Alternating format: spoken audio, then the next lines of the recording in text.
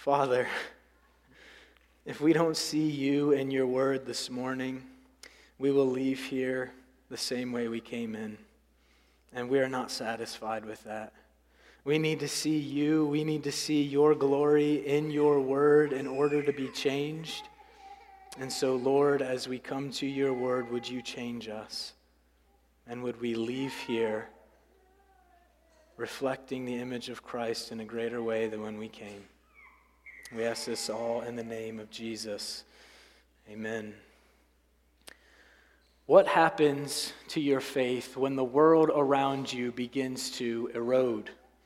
When you're watching the evening news and you see the moral decline in our world, or when you're getting ready to send your children to school and you understand the violence that has been taking place there, this fear that you have to send your children to school or as children to go to school, when there is conflict and disagreement and erosion in your closest relationships, when the world around you begins to erode, what happens to your faith? How can your faith remain strong in times of trouble that you are often walking through? This vision in Daniel chapter 8 teaches us a valuable lesson about how our faith can survive in the discouraging times and even in the devastating situations that we often find ourselves in. And this vision is meant to strengthen the faith of those it was given to. And it strengthens the faith of those it was given to by setting before the people the glory of God. By setting before the people the glory of God's knowledge and His power. And so as we approach this vision this morning, our aim is that our faith would be strengthened as we too behold the knowledge and power of God. Now, before we deal with the vision itself, let's consider a little bit the situation that Israel found themselves in, for this is who the vision was given to. Israel at this time was a troubled people living in a troubling time. Now, some weeks ago I spoke on Daniel chapter 5 and said that Israel at the time was dealing with worshiping idols, right?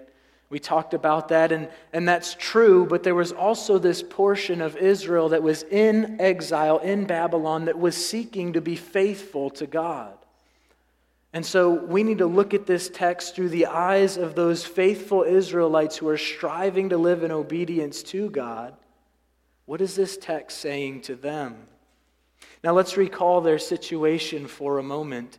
They had been taken from the land that God had promised to give them as an inheritance forever, the promised land. They had been exiled from this land and made to live in Babylon. Not only this, the throne that God said would always be occupied in His covenant to David is no longer occupied at this point. His people have been exiled, nobody is ruling in Israel, and His people are being ruled by pagan kings. On top of all of this, they are in the midst of a pagan culture that is anti the God that they serve, and in many ways anti them for serving this God. From all outward appearances, things are not going so well for God's people. I can't help but think some of the things might be running through their mind as they find themselves in this situation. God, do you see what's going on here? Are you still with us? God, are you still for us? You know, their situation is not much different from the one we find ourselves in each and every day. Have we been uprooted from our home and transplanted in a completely new, proudly anti-God culture? Well, no, not exactly. But over the course of time, have we not seen the culture around us become increasingly pagan? There continues to grow a belief that there is no universal truth, that truth is whatever you make it. You can believe something and I can believe the exact opposite, but it's all relative, it doesn't matter. This cuts at the very heart of who God is, because God is the God of all truth. You see, the world around us holds that there is no universal truth that ought to reign over all people.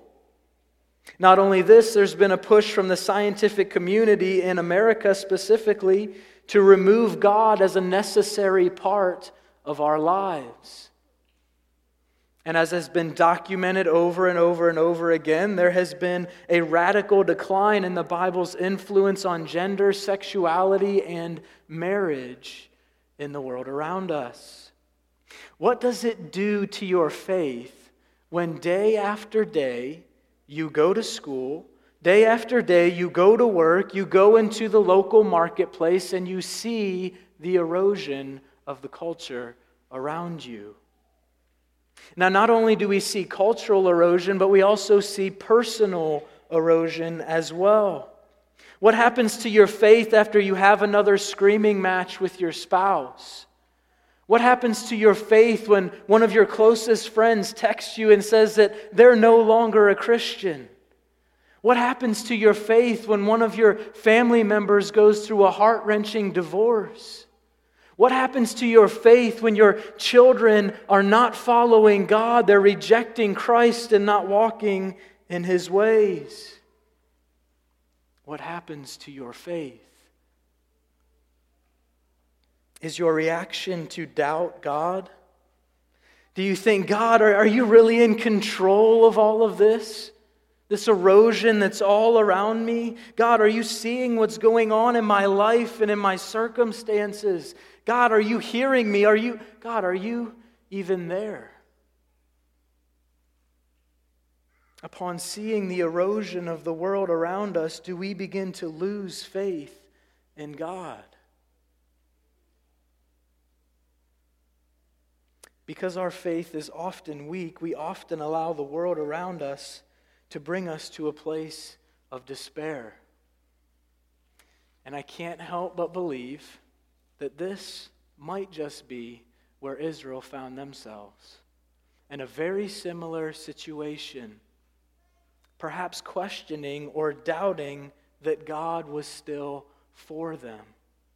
And it's upon this setting that this vision in Daniel chapter 8 would have come to the ears of God's people and also comes to us. So let us now consider the vision and what God is seeking to tell us through it. So we have a vision for a troubled people. And the vision encompasses the entirety of Daniel 8, and the interpretation is the second half of it, which is what we will be looking at. In this vision, we see a ram, a goat, and a bold-faced king. Now, there's something good about preaching on Daniel chapter 8, and it is this, that with all of the different interpretations and controversies about what things mean in Daniel, scholars are pretty well on the same track when it comes to Daniel chapter 8 and what these things mean and where they found their fulfillment. And that's a great help to me as I present this, but also for us as we think through it together. So let's begin. In verse 20, we begin with a ram with two horns. The text says, and the angel says as he's giving the interpretation, "As for the ram that you saw with the two horns, these are the kings of Media and Persia." Now, what's being prophesied here is that in the future, what's going to happen is the Babylonian Empire that is currently reigning at the time of this vision is going to be conquered by the Medo-Persian Empire. That's what's being talked about here as God is looking into the future and seeing what will happen. The Medo-Persian Empire is going to conquer the Babylonian Empire. Verse 21, we then see a goat, a great horn, and 4 other horns. Verse 21, and the goat is the king of Greece, and the great horn between his eyes is the first king. As for the horn that was broken, in place of which 4 others arose, 4 kingdoms shall arise from his nation, but not with his power. So in the course of human history, the fulfillment of this comes after the Medo-Persian Empire takes over the Babylonian Empire. They rule for a number of years, and then this king of Greece rises up, who we believe to be Alexander the Great. He comes and he conquers the Medo-Persian Empire, being this great horn that is on this goat that represents Greece. But then Alexander dies. This great horn is broken. And in the course of history, what we see happen is that 4 of his generals rise up and essentially divide up what his reign was, divide up the areas into 4 different kingdoms, as we see here in the text.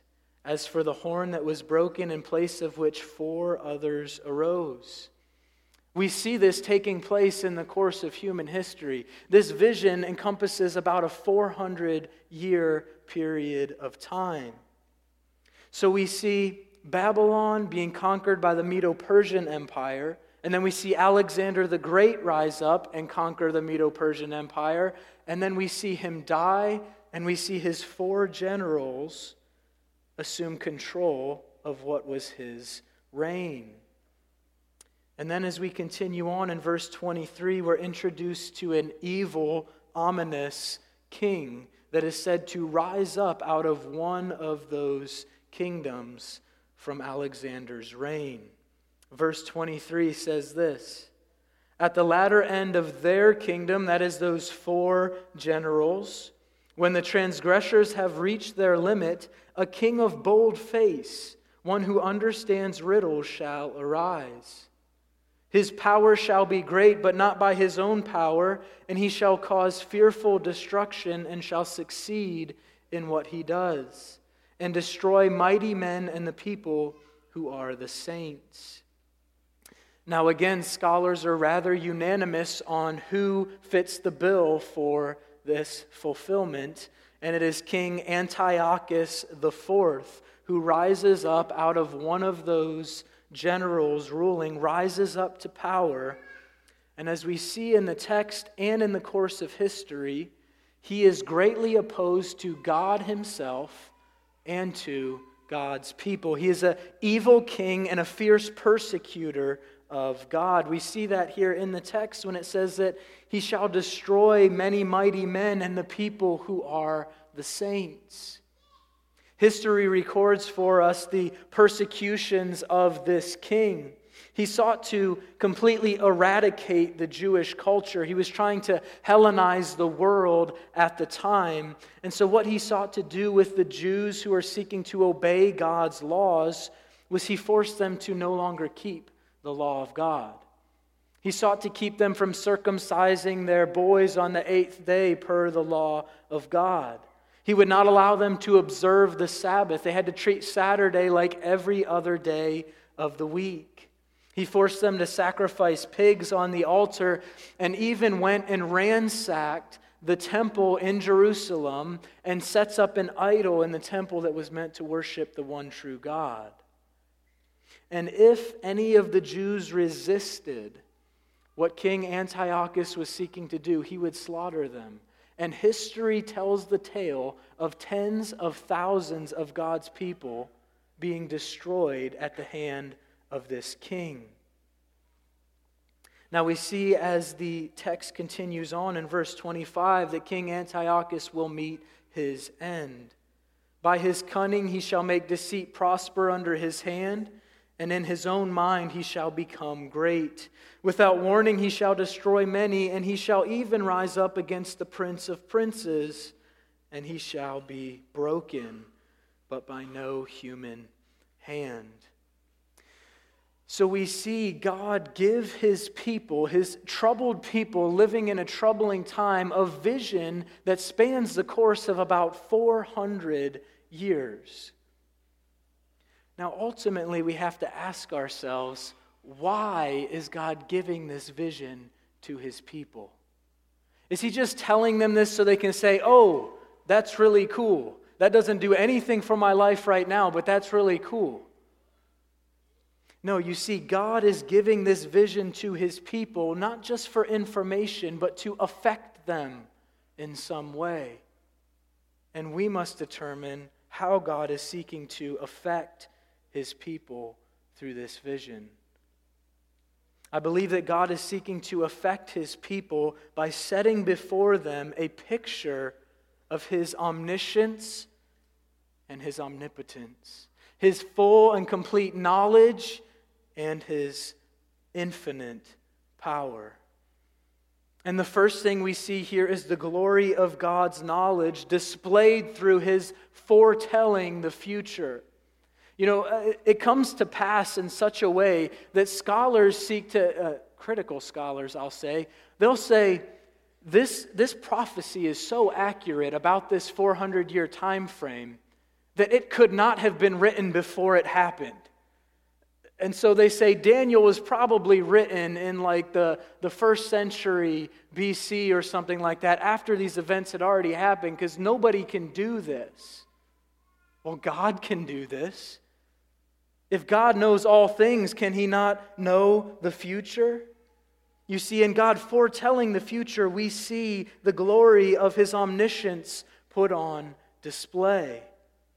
And the foretelling of the future actually begins to come true in the lifetime of the people who received the vision. Look back at Daniel 8, verse 1. Daniel gives us a time frame for when he received this vision. He says, in the 3rd year of the reign of King Belshazzar, a vision appeared to me. Now we've seen this King Belshazzar before, have we not? Yeah, he had that idolatrous feast in Daniel chapter 5, which he was then killed for. And who takes over his kingdom when he's killed? Daniel 5, 30 and 31. That very night, Belshazzar, the Chaldean king, was killed, and Darius the Mede received the kingdom. This was the fall of the Babylonian Empire to the Medo-Persian Empire when Darius takes over. In the lifetime of Daniel, we actually begin to see this vision come to pass. We begin to see the fulfillment of it. When you read this vision and you see how God has charted and mapped out the future, do you get a sense of the greatness of his knowledge? How vast and how immeasurable it is? Psalms 147:5 says this, "Great is our Lord and abundant in power. His understanding is beyond measure." Another way to translate this is his knowledge is infinite. What does it mean for God's knowledge to be infinite? I think about this in our own human weaknesses in our mind compared to the way it is with God. Think with me through a few of these. The human mind is constantly learning new things. New things are always coming into the mind of God or the mind of man that were not previously there. But it is not so with the mind of God. There has never been a single moment that something came into the mind of God that he did not already know.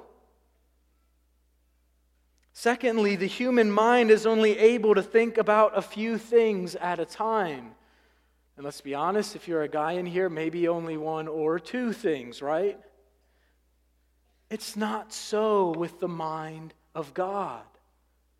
All things that can be known are always and immediately before God's mind and accessible to him. You know how we as humans often struggle to remember things that we knew at one point? Like I think about I left my keys somewhere and I can't remember where I put them. And so I have to go through these mental steps to get back to remembering where I placed my keys, right? So, okay, I remember I was playing outside with the boys. I was sitting at the table, but I don't remember them there. Okay, I remember that I was in the living room and I sat there for a little bit. No, I don't remember them there. But I remember I was down in the basement and I think I left my keys on the couch down there. I go down there and there are my keys, right? We have to take time to mentally retrace our steps to access this knowledge that we need. But it's not so with the mind of God. Everything that can possibly be known is always before him. It's not like he needs to access some part of his understanding and he's got to go back in the corridors of his mind. That's not the way it is with God.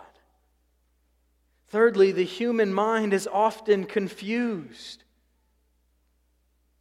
But it is not so with the mind of God. Never is there a single hint of confusion in the mind of God. He knows all things fully, completely, exhaustively, and without confusion. Is God's omniscience not a glorious truth? Indeed, it is a glorious truth, but by itself, it is not comforting. If God is only omniscient, if He only knows all things, including the future, but does not have the power or ability to control what He knows, it's not comforting. But we see this vision in Daniel show us not only that God knows the future, but that He is fully in control of the future. And in this we see the glory of God's power put on display. And the glory of God's power put on display in this vision is shown to us through God setting up kings and kingdoms and tearing them down at will. And this comes to us when we see this great evil king, King Antiochus, and how he meets his end. Look again at verse 25, the second half. And he shall even rise up against the prince of princes. He shall rise up against God himself. But he shall be broken, but by no human hand. No human is going to kill this king. God is going to dispose of him. God is going to break him. And in this we see that God is not just passively seeing the future and what's going to happen, but He is actively involved in the way it's going to come about and what is going to happen in the future. Job 42:2 speaks of God's great power. He says, I know that you can do all things and that no purpose of yours can be thwarted. Anything that God determines and purposes to do cannot be undone. Puritan author Stephen Charnock speaks about the omnipotence of God. He says, God is not omnipotent unless His power is infinite. For a finite power is a limited power, and a limited power cannot affect everything that is possible.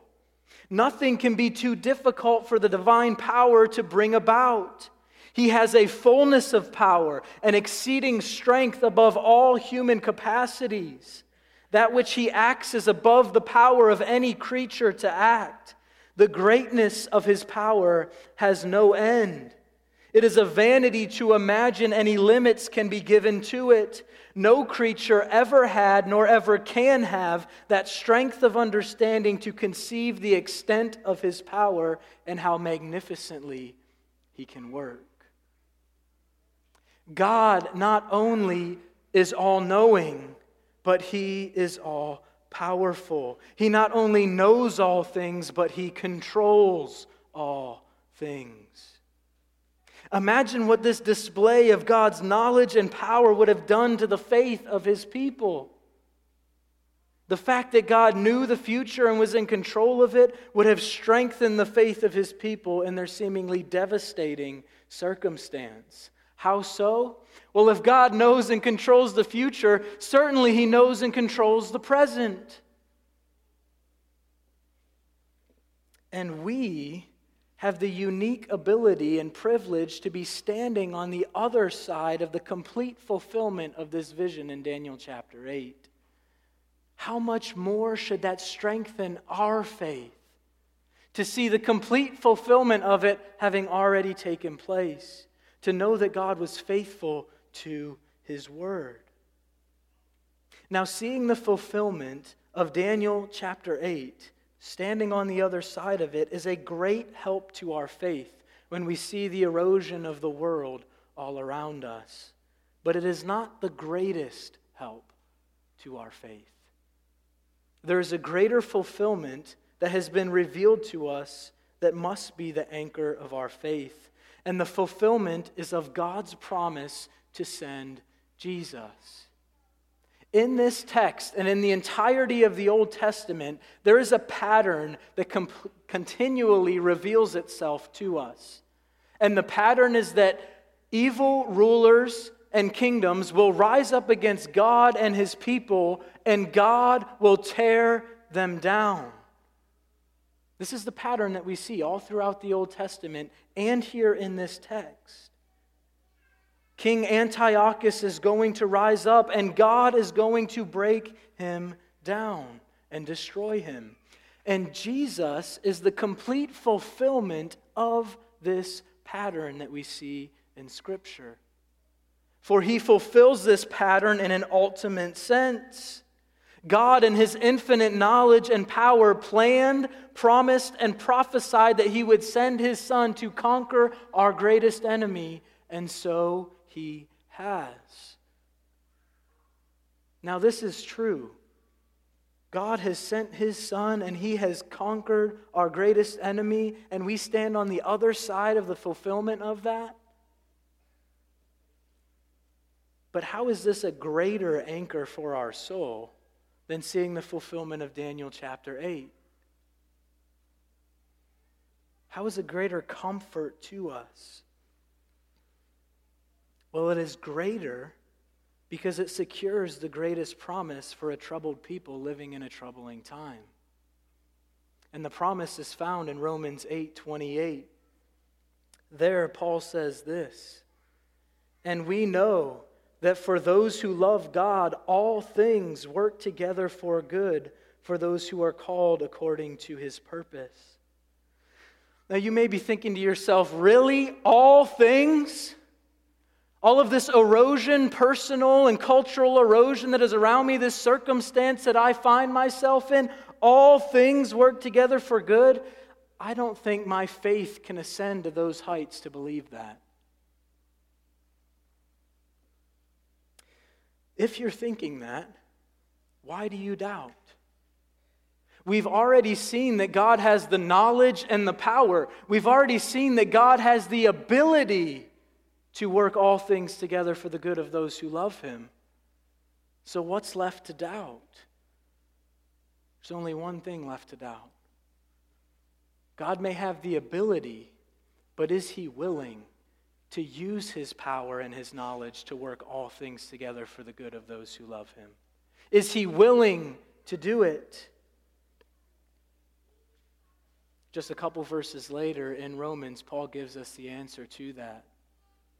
Romans 8:31 and 32 says this, "If God is for us, who can be against us? He who did not spare His own Son, but gave Him up for us all, how will He not also with Him graciously give us all things?" If you struggle to believe that God is able or wants to work all things together for the good of those who love Him, will you rest your faith on the truth of this text? The proof that God can and will work all things together for the good of those who love Him is in the fact that He's already given up His Son for us. He's given His most prized possession. He's already done the most difficult thing in giving His own Son. And we stand on the other side of the fulfillment of that event. And it stands to us and speaks to us that it is proof that God is not only able to work all things together for our good, but that He is indeed willing to do so and does so. Church, if we are going to live joyful, peaceful, intentional, and obedient lives in the times of trouble we find ourselves in, we must get a sense of how great our God is. And we get a sense of how great our God is by looking at Jesus and what God has accomplished through Him.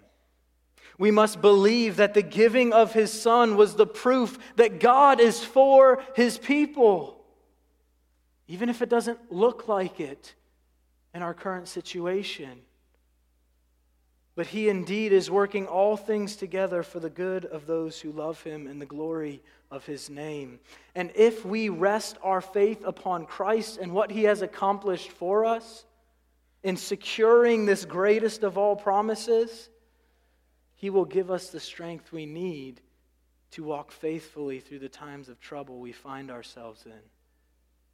It is upon believing the gospel more and more, the promises of God given to us in Jesus Christ, that we are able to live joyful, peaceful, intentional, and obedient lives, given all the cultural erosion that is happening around us.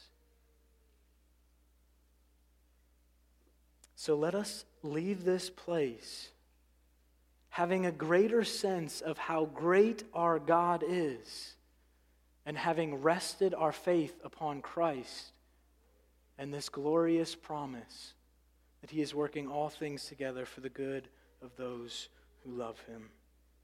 Pray with me. Father, thank you for Daniel chapter 8. Thank you for leaving us with a beautiful and glorious picture of who you are, of your great power and your great knowledge, and, oh Lord, how willing you are to use those things for our good. Lord, give those of us here who have weak faith the ability to rest upon Christ and the promise that he has secured for us by his blood. And may this promise encourage and strengthen us as we leave this place and go out into the world,